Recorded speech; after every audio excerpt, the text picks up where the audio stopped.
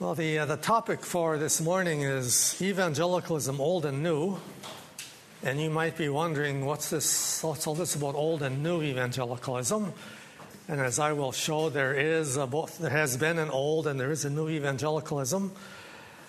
And you might be wondering, well, why do I need to know all this? You might be saying to yourself, I'm not an evangelical. I even disapprove of evangelicalism to some extent. I don't intend to become one, but I think it's important that we know what's going on in the world around us, know what's going on in the church world especially, what Christians are getting involved in, how they think, what sort of visions they're getting, just so we know we sort of know how to talk to these people and how to live in the world we're in.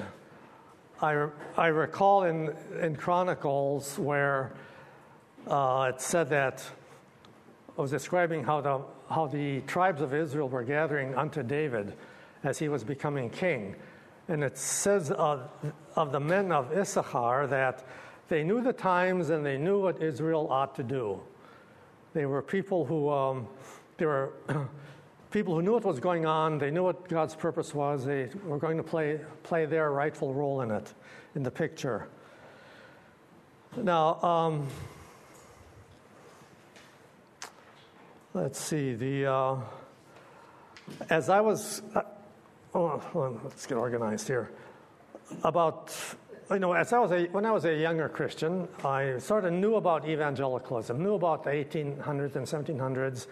I knew the names Jonathan Edwards. I knew who Charles Finney was. I had even read his biography. I knew that there were revivals in the past, and I knew that America had apparently a distinguished Christian past. And then maybe about 15 years ago, I acquired this book called Reckoning with the Past. And it's a series of scholarly papers written by scholars of evangelicalism. There is in the academic world an Institute for the Study of American Evangelicals. And it's a group of scholars at different universities who get together, they write papers, publish books. They do research on American evangelicalism.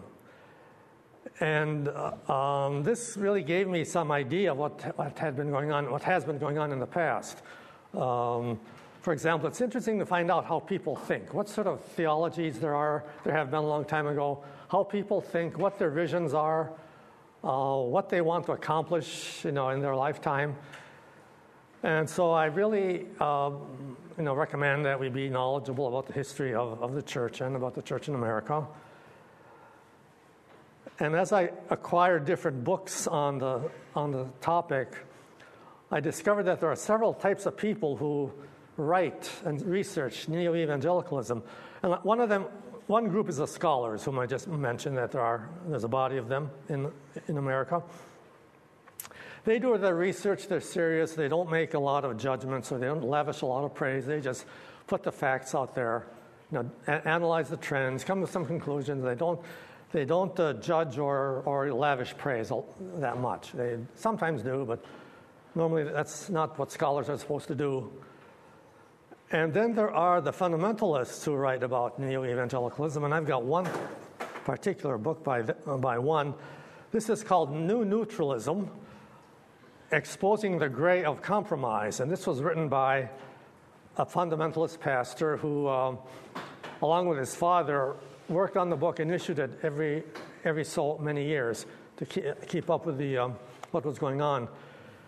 The fundamentalists will very quickly reveal they have no love for evangelicalism. This book is a good one if you want to read a small book about the history of new evangelicalism. I would recommend this one. The author puts a lot of historical data in this book. He also adds his own commentary. He's guilty of overkill in some places, but it's a good book for just learning the whole outline of the thing, of what's going on.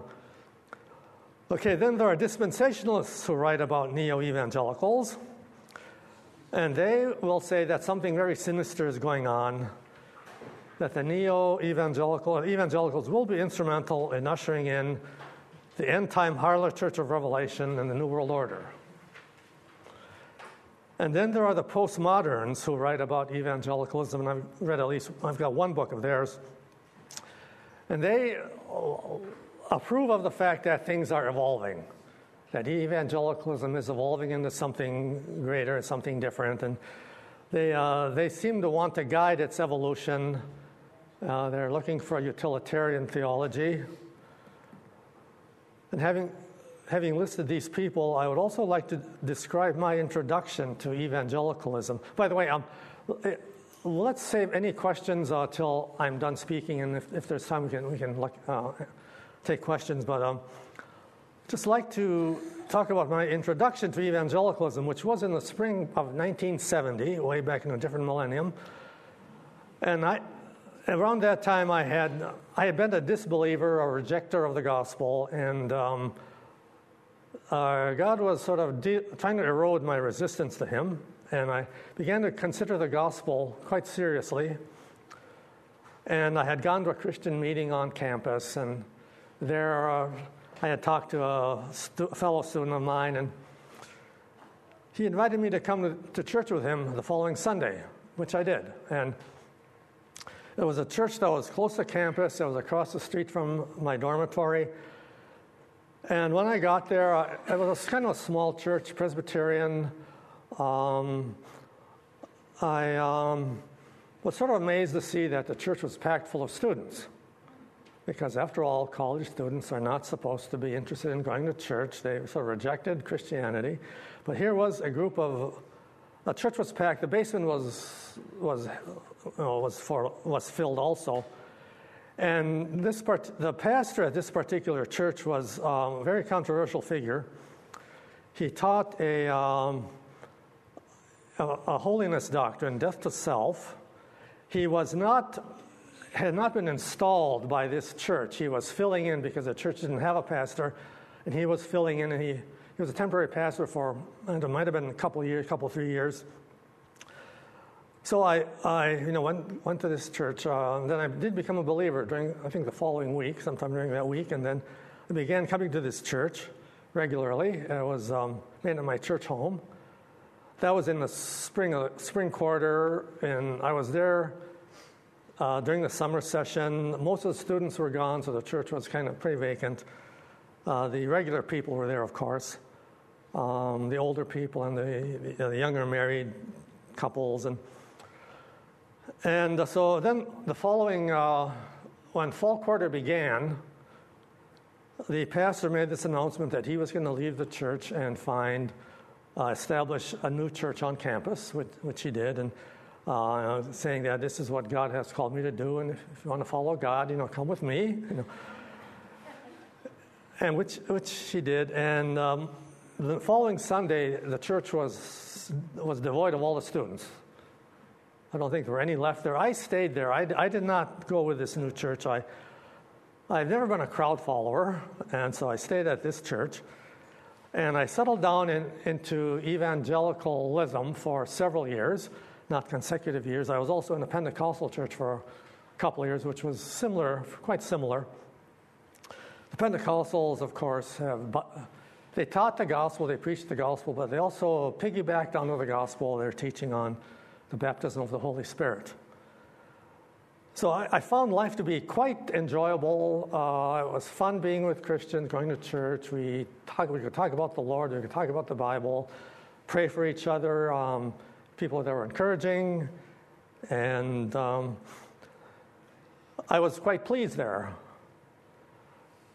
And then several years after I had started going there, I was talking to one of the elders, and he was not an elder when this pastor was there. He was an elder later.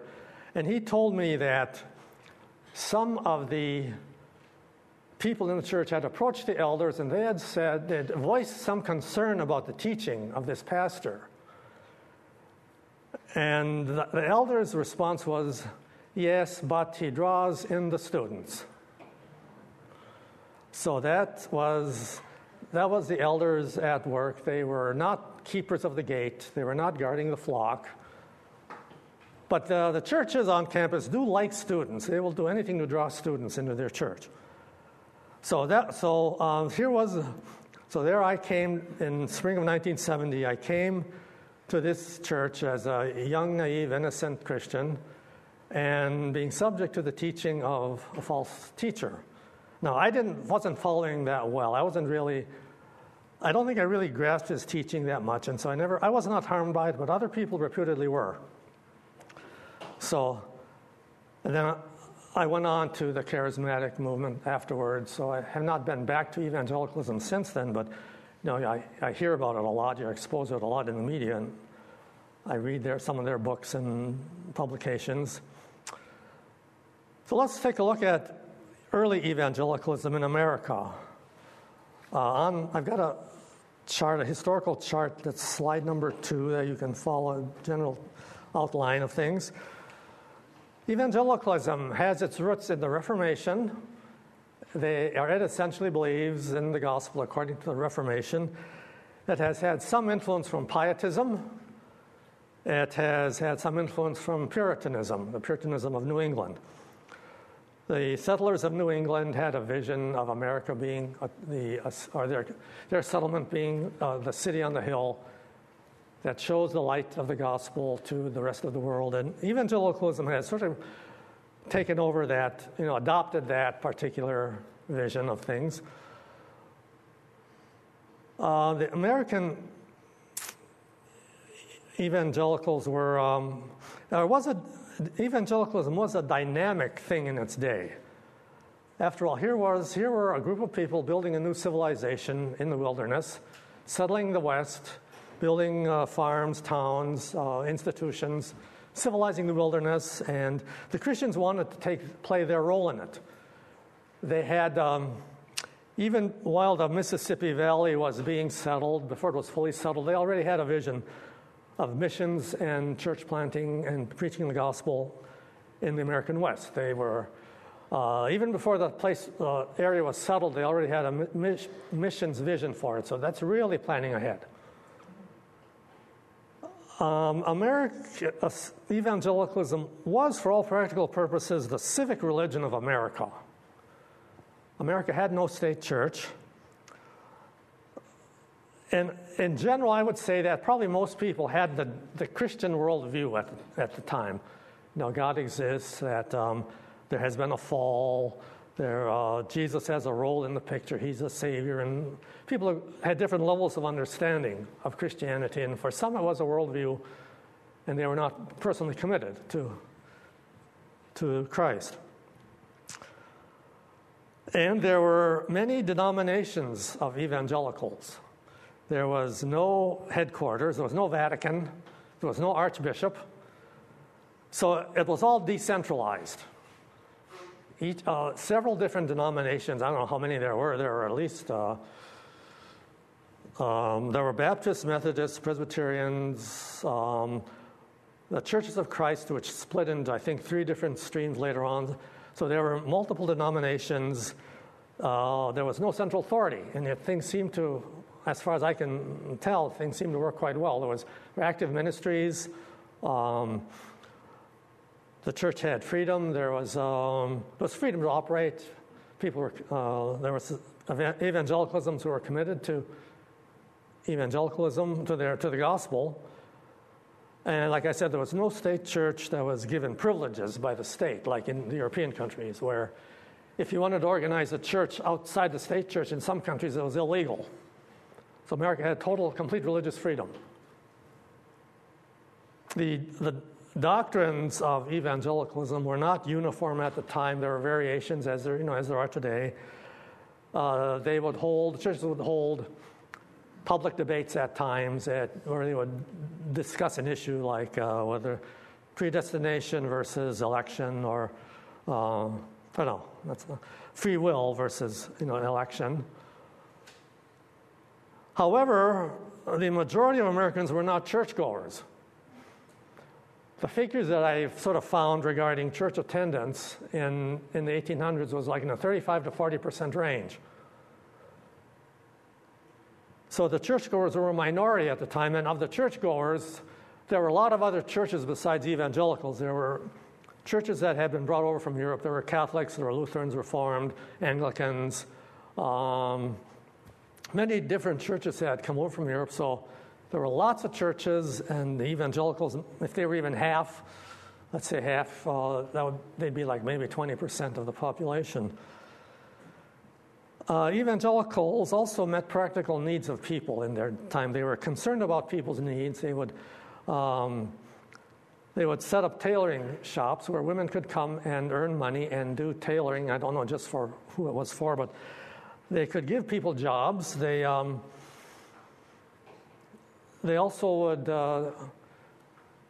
would take either abandoned or orphaned children in the big cities and put them up for adoption to people, families in small towns. They were willing to meet the needs of people, of practical needs. Also, the evangelicals were heavily involved in the abolitionist movement, and they were involved in the temperance movement. They were out to cure social ills, and they were involved in tract publication, literature distribution, and Sunday School Union and other outreaches. They believed that their efforts at reforming society would either usher in the millennium, or some thought the millennium was already here, so therefore we can and must Christianize the world.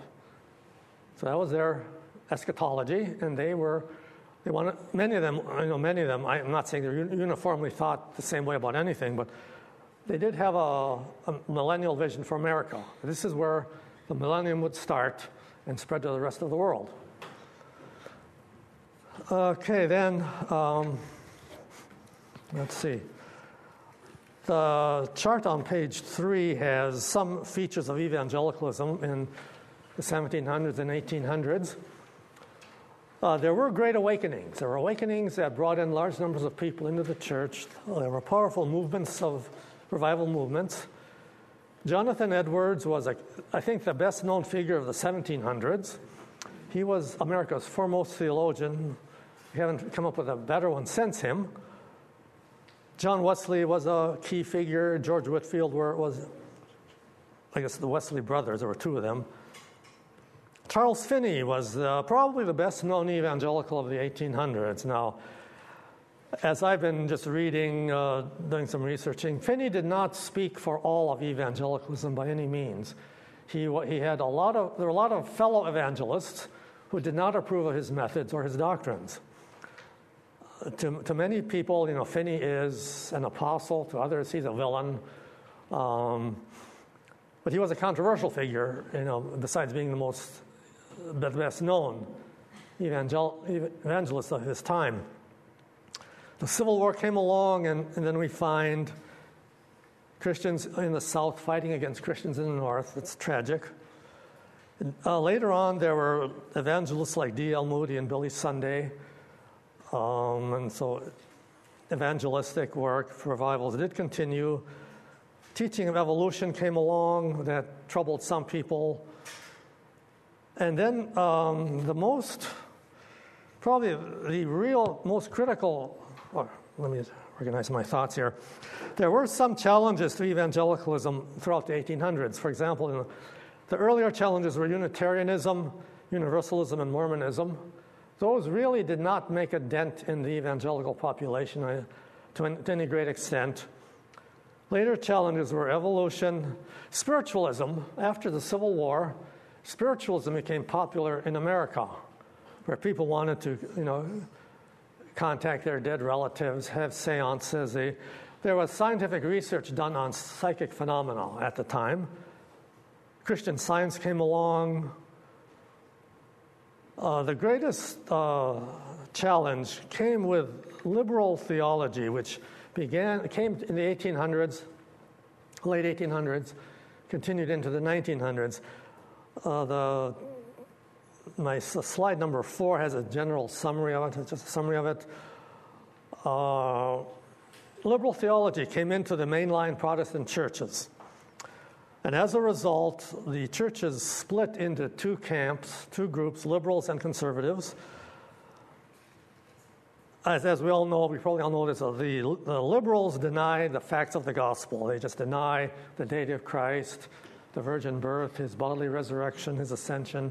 They deny the gospel, but they substitute a social gospel that looks, they still believe in God, They believed that Christ was a significant person in the overall picture, and we need to listen to him to some extent. But they claim that people can be good and virtuous and progressive and not have these archaic religious beliefs. They thought that mankind was progressing past that stage where we had to believe in these primitive myths, primitive stories. These people did not deny Christianity. They claimed that they were Christians. So they were not rejectors of the label Christian. They claimed they were Christians. Some would call themselves liberal Christians. And they believed in the social gospel, that the church needed to solve the social ills of the time, which there were many. The conservatives, again, they held on to the Bible. And many of them would become known as fundamentalists. There were, however, some people among the conservatives who were more of the Reformed tradition, who maybe did not like the label fundamentalists, but in general, they're usually referred to as fundamentalists. It's another term for conservative. On the slide number 2, I show on line 2, I show the division. Conservatives were fundamentalists, and possibly some were Reformed. The liberals were sometimes called modernists. And there was very severe division in the churches, and it was very nasty battle. Nasty battles took place in the mainline denominations. The liberals they usually won the seminaries and the hierarchies of the churches. Many of the fundamentalists or the conservatives did remain in these churches. Many people who were church members, went to church on Sundays, were probably not aware of what was going on above them in the hierarchy, in the seminaries. They didn't really fully know what was going on. They stayed. Others became aware. They left, and insisted that everybody else leave if they were going to be true to the gospel.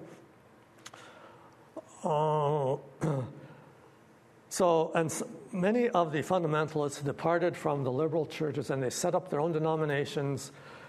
They, in some regard, they were under a siege mentality because they were now being opposed by the church world, and the public at large sort of wondered about them. There was a stereotype of the fundamentalists that was prevalent at that time, and which still is. So the fundamentalists began to feel like they were being excluded. They had a siege mentality, but they did not retreat. They actually established new churches, engaged in evangelism. They established schools. They were often called Bible institutes.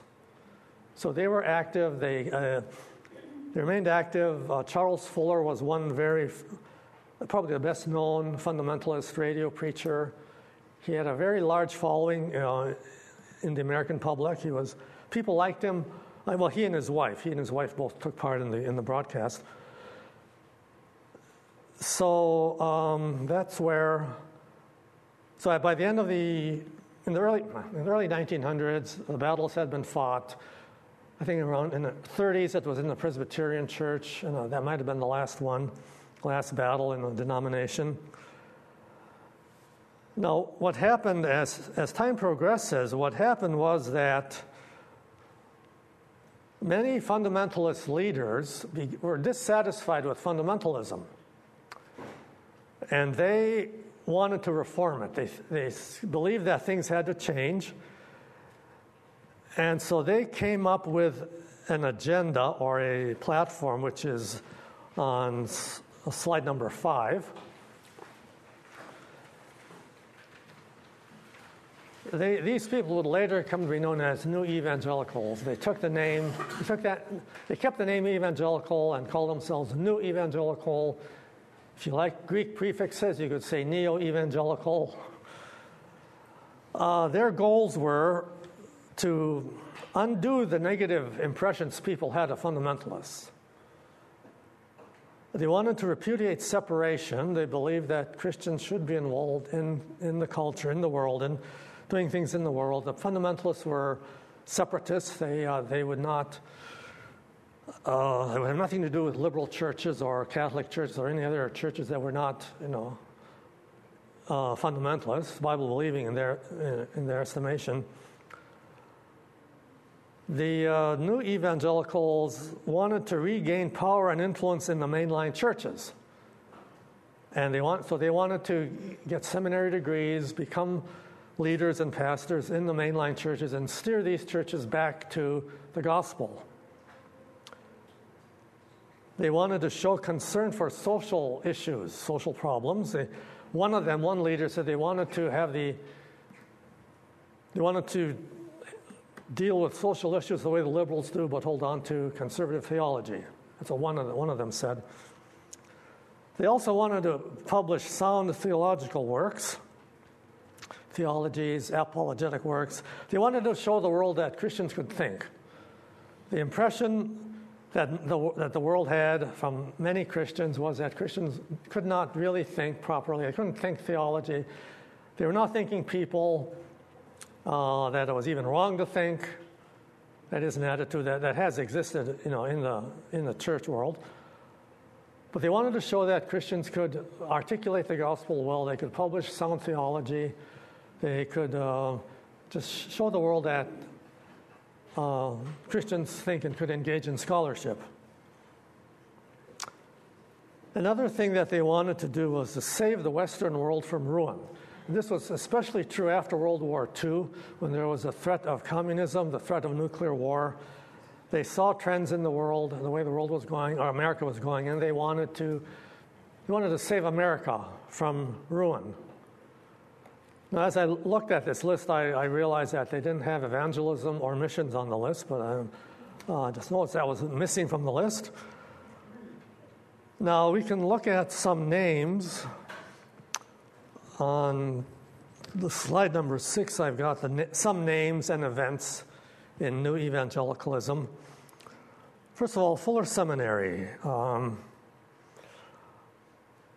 was going to mention in my introduction that one of the reasons we need to know about things in the world is, what if you have a grandchild, a niece or nephew, or the young person next door who is getting out of college, and they come up to you excited one day and say, well, guess what? I just got accepted at Fuller Theological Seminary. I mean, would we say to them, well, good, I'm glad you're continuing your education. Some people just groan inwardly. Some would groan outwardly, I'm sure. So we'll get to Fuller shortly. The National Association of Evangelicals was founded in 1942. Billy Graham became prominent in the late 40s, launched on his evangelistic ministry that has reached the whole world. The magazine Christianity Today began publishing in 1956. That was the journal of neo-evangelicalism. Now, there were a lot of youth ministries that were started. Campus Crusade for Christ was one. Bill Bright, the founder, came to California and began associating with neo-evangelicals. He became a Christian in California. He began associating with neo-evangelicals, eventually went on to establish Campus Crusade for Christ. He did go to Fuller for a while, but I don't think he graduated. And Campus Crusade became a very large organization. It has, let's see if I can find my notes here. It has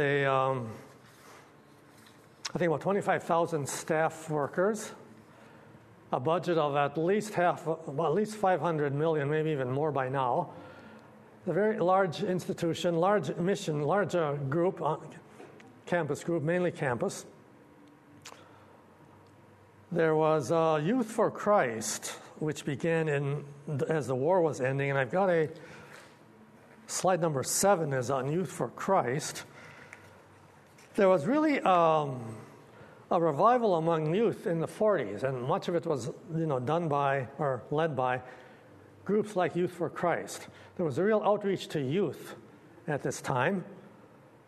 Billy Graham was the first evangelist of Youth for Christ. There was a memorable event at Soldiers Field in Chicago, Memorial Day 1945. The war was pretty much over with. That drew 70,000 people, servicemen, nurses, people were parading, were in a parade or procession of some kind. It got positive coverage from the media, and fundamentalists or evangelicals, whoever they were, these people normally did not get good coverage from the media, but they started getting good coverage around this time. There were at one time about 500,000 people in attendance at Youth for Christ meetings around the country, and more overseas among the military. At this time, there was a concern for the youth of the country. They had problems with alcoholism, immorality, and crime. And the civic leaders wanted to do something about it, and they looked with approval upon groups like Youth for Christ. In fact, I think General MacArthur even wanted them to come to Japan. And that was a time when religious faith was considered a good thing.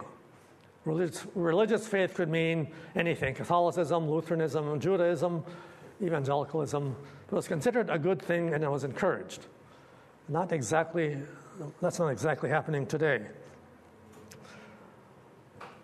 Okay, let's now we can talk about, let's see if I can organize my notes here. We can talk about Fuller right now. Fuller was supposed to be a seminary that was going to prepare men for ministry in churches, ministers of sound gospel. They wanted to send some of their people into the mainline denominations. There was, among the early faculty, there was already a division between people of neo-evangelical persuasion and people more toward the fundamentalist persuasion. So there was already a split among the faculty. One of the things that happened was there was a doubt regarding the inerrancy of the Word of God that was prevalent at Fuller. At this time, some of the faculty were thinking that we cannot believe the Bible totally. The early Genesis and the book of Revelation are just, we can't take them real seriously. They have truth for us, but we cannot believe in them literally. And so there was a division here among the faculty, and we'll get into that later. What's interesting is that after one of the first faculty members, and not in the first class, the first year, was a Hungarian theologian who was a student of Karl Barth. He came in, he only stayed 2 years. He could not really, in good conscience, sign the doctrinal statement, but he was actually had translated Barth's work into Hungarian, and there was some question whether he should even come under the faculty, but he did come for 2 years, and like I said, he couldn't really agree with the doctrinal statement of Fuller, but again, this was one. There was some influence of Karl Barth at Fuller. Daniel Fuller, the founder's son, had studied under Karl Barth in Europe. I think the seminary wanted to sort of bring in an international figure like the Hungarian. It was Béla Vadas, I think it was his name. They wanted to have prestigious people on faculty. They wanted to gain their reputation, in the church world, among the mainline churches. And I think Daniel Fuller was the one who said that you really need to have a degree, seminary degree from Europe to really have good standing in the American church world. Well, another thing that happened was they began to integrate psychology with theology. They took an interest in psychology as a means to help people with their problems, and so they began a school of psychology there to bring to the seminarians the benefits of psychology. They began a school of missions. I forget the exact name of it. a mission school they used a different approach in missions. They wanted to disciple entire people groups rather than just call upon peoples individually to repent and believe the gospel. They wanted to use some technique to convince the leaders of the group, of the ethnic group, to accept Christianity, and then they would be acting on behalf of all their people. They established the Duplessis Center for Christian Spirituality. Now, David Duplessis was a South African pastor who came to America.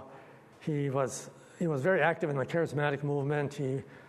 He dialogued with the leaders of the Catholic Church about the charismatic movement, and he associated with a lot of these people. And so, for some reason, Fuller established a Center for Christian Spirituality, named after him. They also instituted later on a course called Church Growth Through Signs and Wonders, which was taught by, so it would have been Peter Wagner, correct? C. Peter Wagner, right, who was one of the apostles of the New Apostolic Reformation, probably one of the chief apostles of our time. And later on, some faculty members were instrumental in the emergent church. So this is, a brief history of Fuller. If you want to read more about it, there is a book written by a scholar of evangelicalism. His name is George Marsden. The book is entitled Reforming Fundamentalism, subtitle Fuller Seminary and the New Evangelicalism. Now, this author, he has very documented the history of Fuller very well. He himself is in favor of reforming fundamentalism, which he comes out, but nevertheless he does a good job of presenting the facts. Let's see. Now there's what else do we need to look at here? Okay, because inerrancy had been questioned in 1978, some scholars, some pastors who believed in inerrancy founded the International Council on Biblical Inerrancy. And they held a conference, they issued a statement called the Chicago Statement on Biblical Inerrancy, which is available online. One of their people, Harold Lindsell, wrote a book called The Battle for the Bible. Now, what's we'll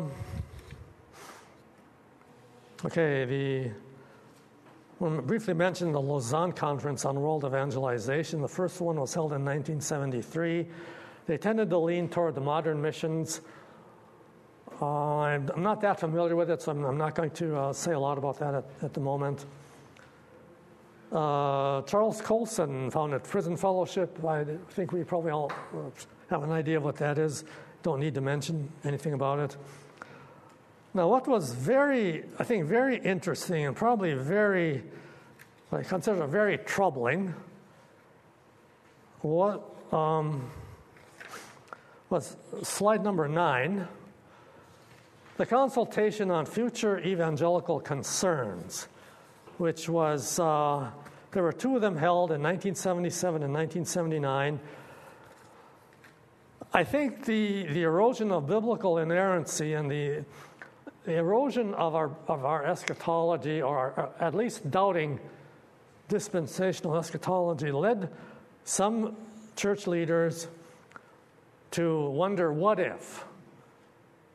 What if this isn't really true? What if the coming of Jesus has been delayed? What if the kingdom is still a long way off? What should we do in the meantime? And so they held a conference with not a large number of attendees, maybe only 20 or 30.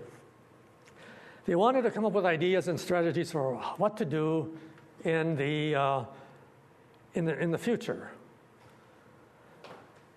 And they got together. They compared. They had presentations on data on church growth, trends in the world. That's all very true, all very good information to know.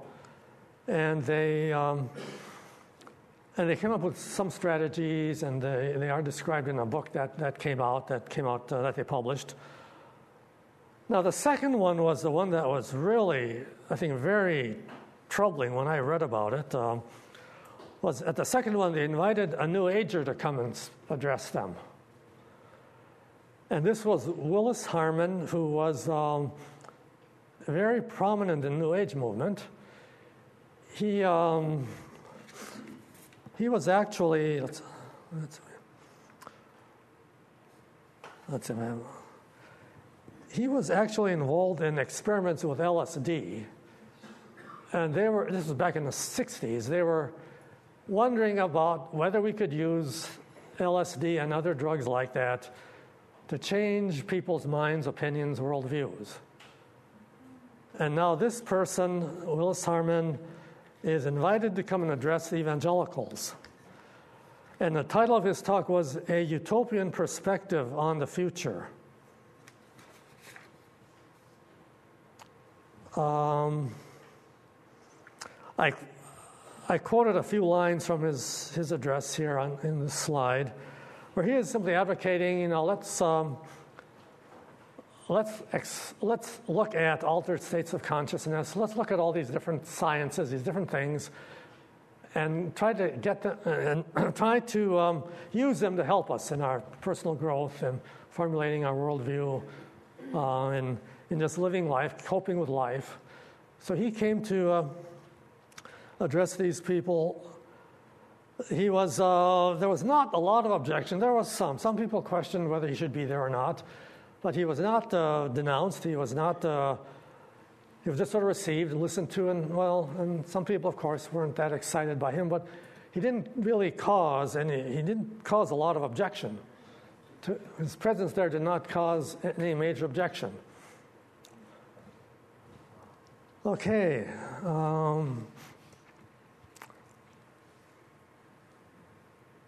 I think we can conclude with just a look at Francis Schaeffer. He was actually a key figure in this whole picture. And a while ago, Francis Schaeffer came back to mind, and I was sort of thinking about what he had said and what he had written. And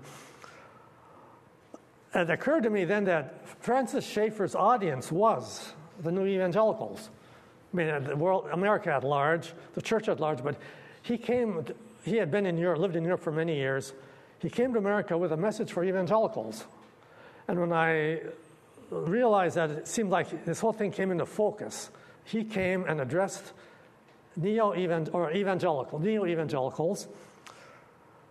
He had been involved in the battle in the Presbyterian Church in the 30s. He and his family left America, lived in Europe in the 50s. They founded L'Abri Fellowship, had a ministry center there in Switzerland.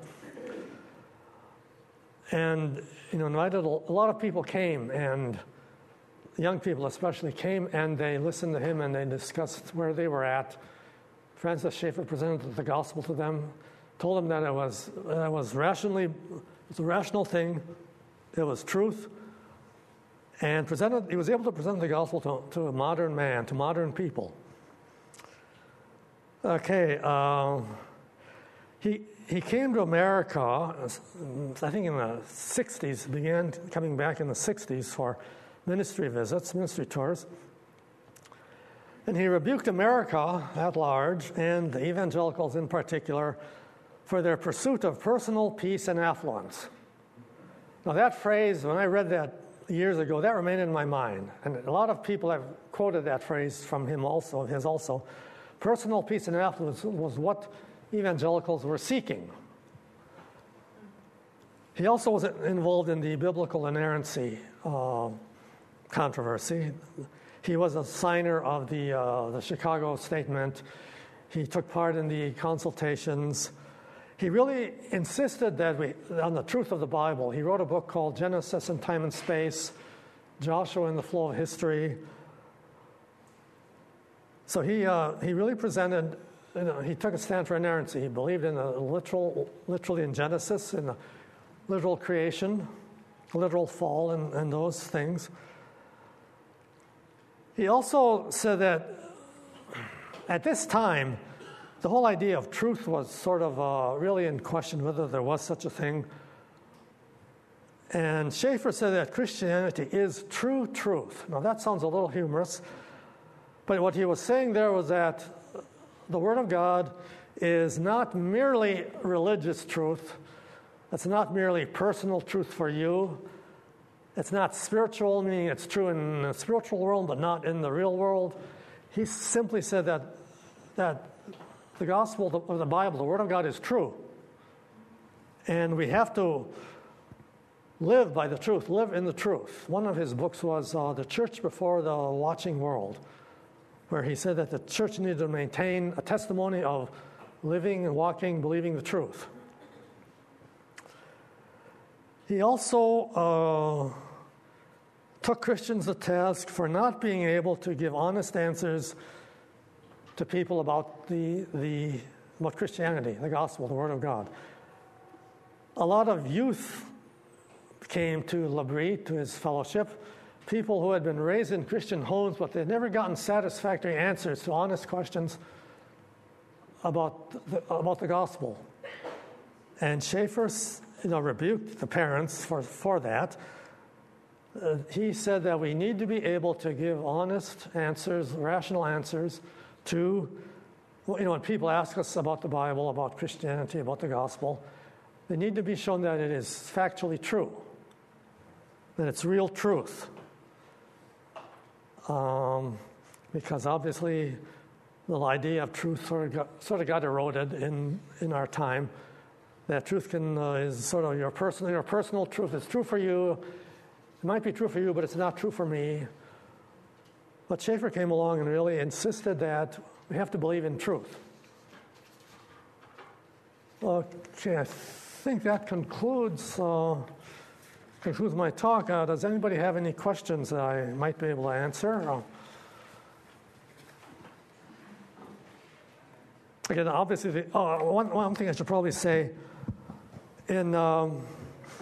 on chart number 2 or slide number 2, I show on line 4 the division that took place. Oh, this is kind of interesting. The division that took place between the evangelicals and fundamentalists in the 50s.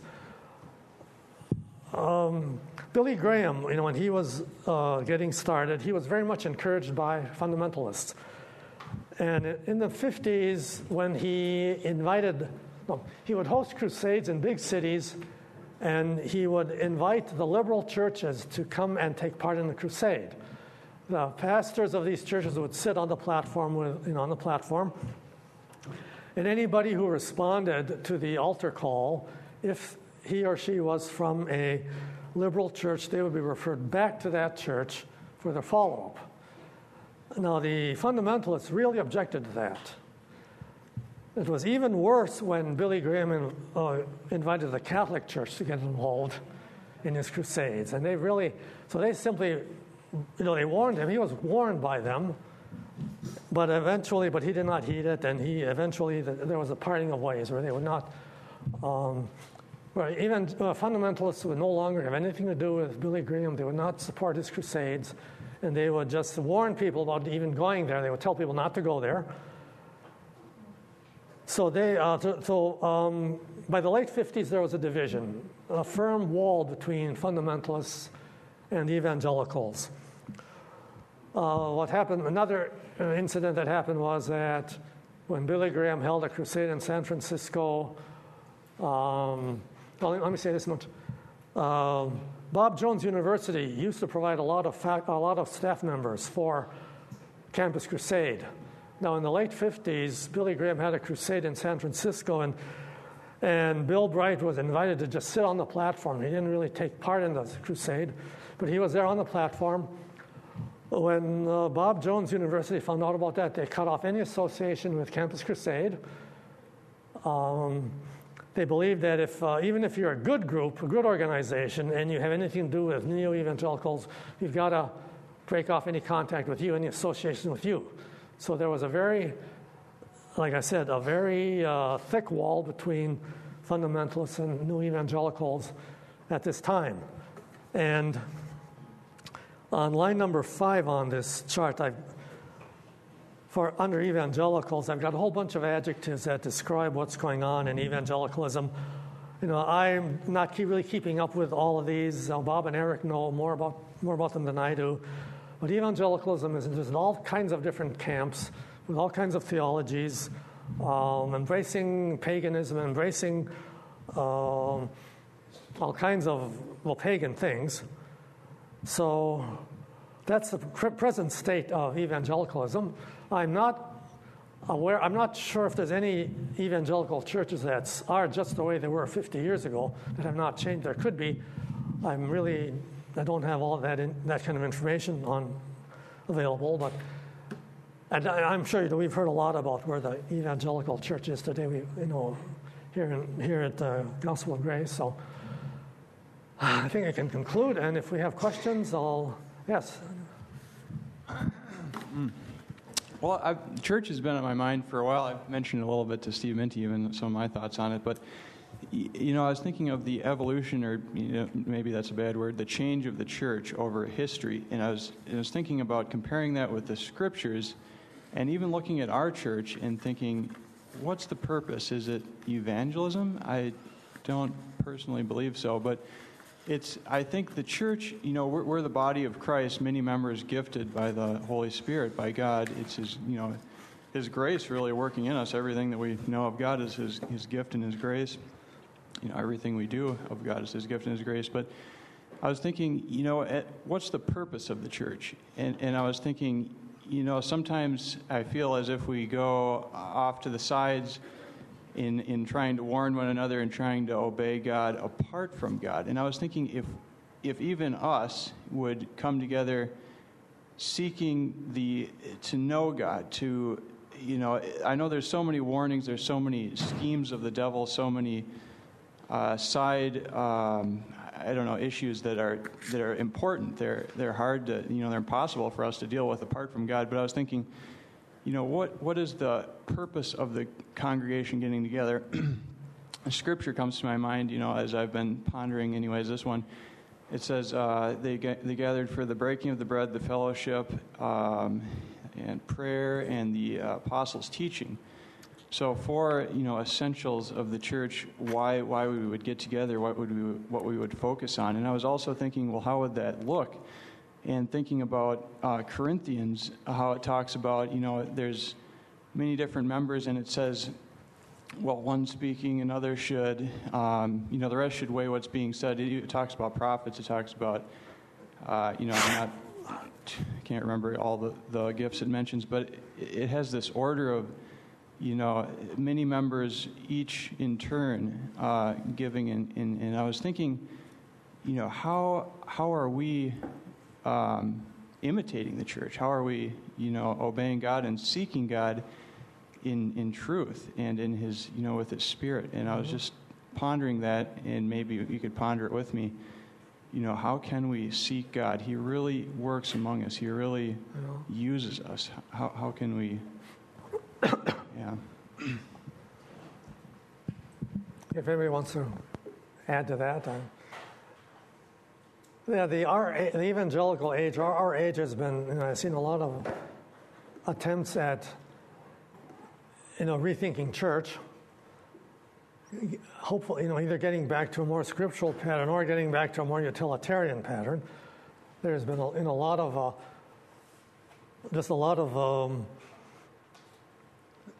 thinking about what church should be like. I was in a group that was in a charismatic renewal years ago that thought they were getting back to true church. That turned out not to be the case. But if anybody else wants to comment on it, Eric? Well, Eric's point is excellent, because this is, as you look all throughout all of the churches, what is the purpose? We have to go to the Bible for that. Yeah. And I'm no Bible scholar. We try, but it's in my opinion, the purpose of the church, we're the bride of Christ, okay? So there's a future for us. We know that. And that, we could talk for hours about that. But right in the here and now, it's for discipleship. In other words, I come here and I learn biblical truth because we have teachers here. So that's part of and that's biblically true. The church is here to disciple the believers, and we're also to have fellowship and to love one another, to abide together, to abide in Christ, and then to go therefore, to bring the gospel out. So it's three things that I thought of a long time ago in my amateur reading of the Bible. It's discipleship or teaching, it's evangelism, and it's fellowship. Now, there's probably other things, but you look at what most churches major in, and they major in all kinds of other things. That's just the way I look at it right now. The church has gone kind of wayward, it seems to me.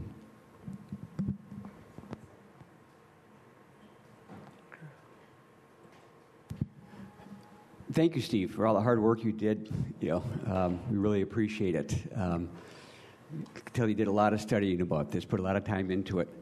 In answer to Eric's question, too, what does that look like? I think about the Lord's Prayer where he says, your will be done on earth as it is in heaven. So what's going on in heaven, right? We know that God's being glorified, so we can glorify God, as we're here. We're in his presence, seeing him fully glorified. So that's another thing to add to what Eric just said. And how do we know what to do? Yes, it's revealed in the Scriptures. That's where God has revealed himself, his word, what he wants us to do. And the means of grace, Acts 2:42 that you quoted, are there. And we have all the gifts that we see in Corinthians. So it's in the Word, and we study the Word, and that shows us what God wants, and we hopefully are doing his will, on earth as it's being done in heaven. Not perfectly, of course, until we are glorified, we see him face to face. But, so I would just add that, to the answer as well.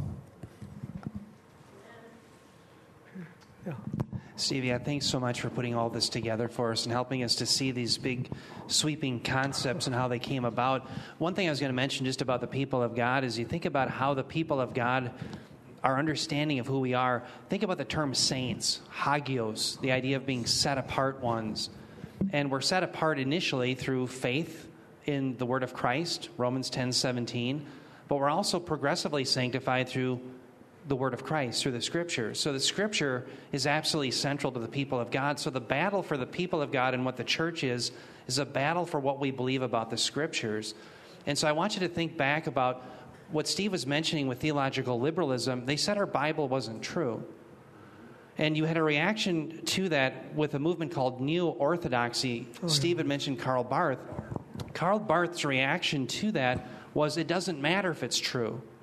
What matters is we have an existential experience.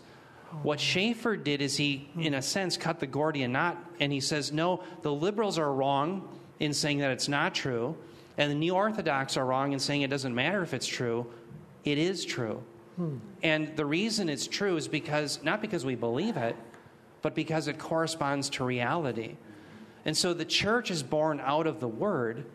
And what we are is to be the assembled ones who say this is true because it corresponds to reality, and therefore we study it in order to be sanctified, to be set apart, so that we can think as God would have us to think, that we would be not conformed to the image of this world, but we'd be transformed by the renewing of our mind. So I just wanted to throw that out there, the three ideas.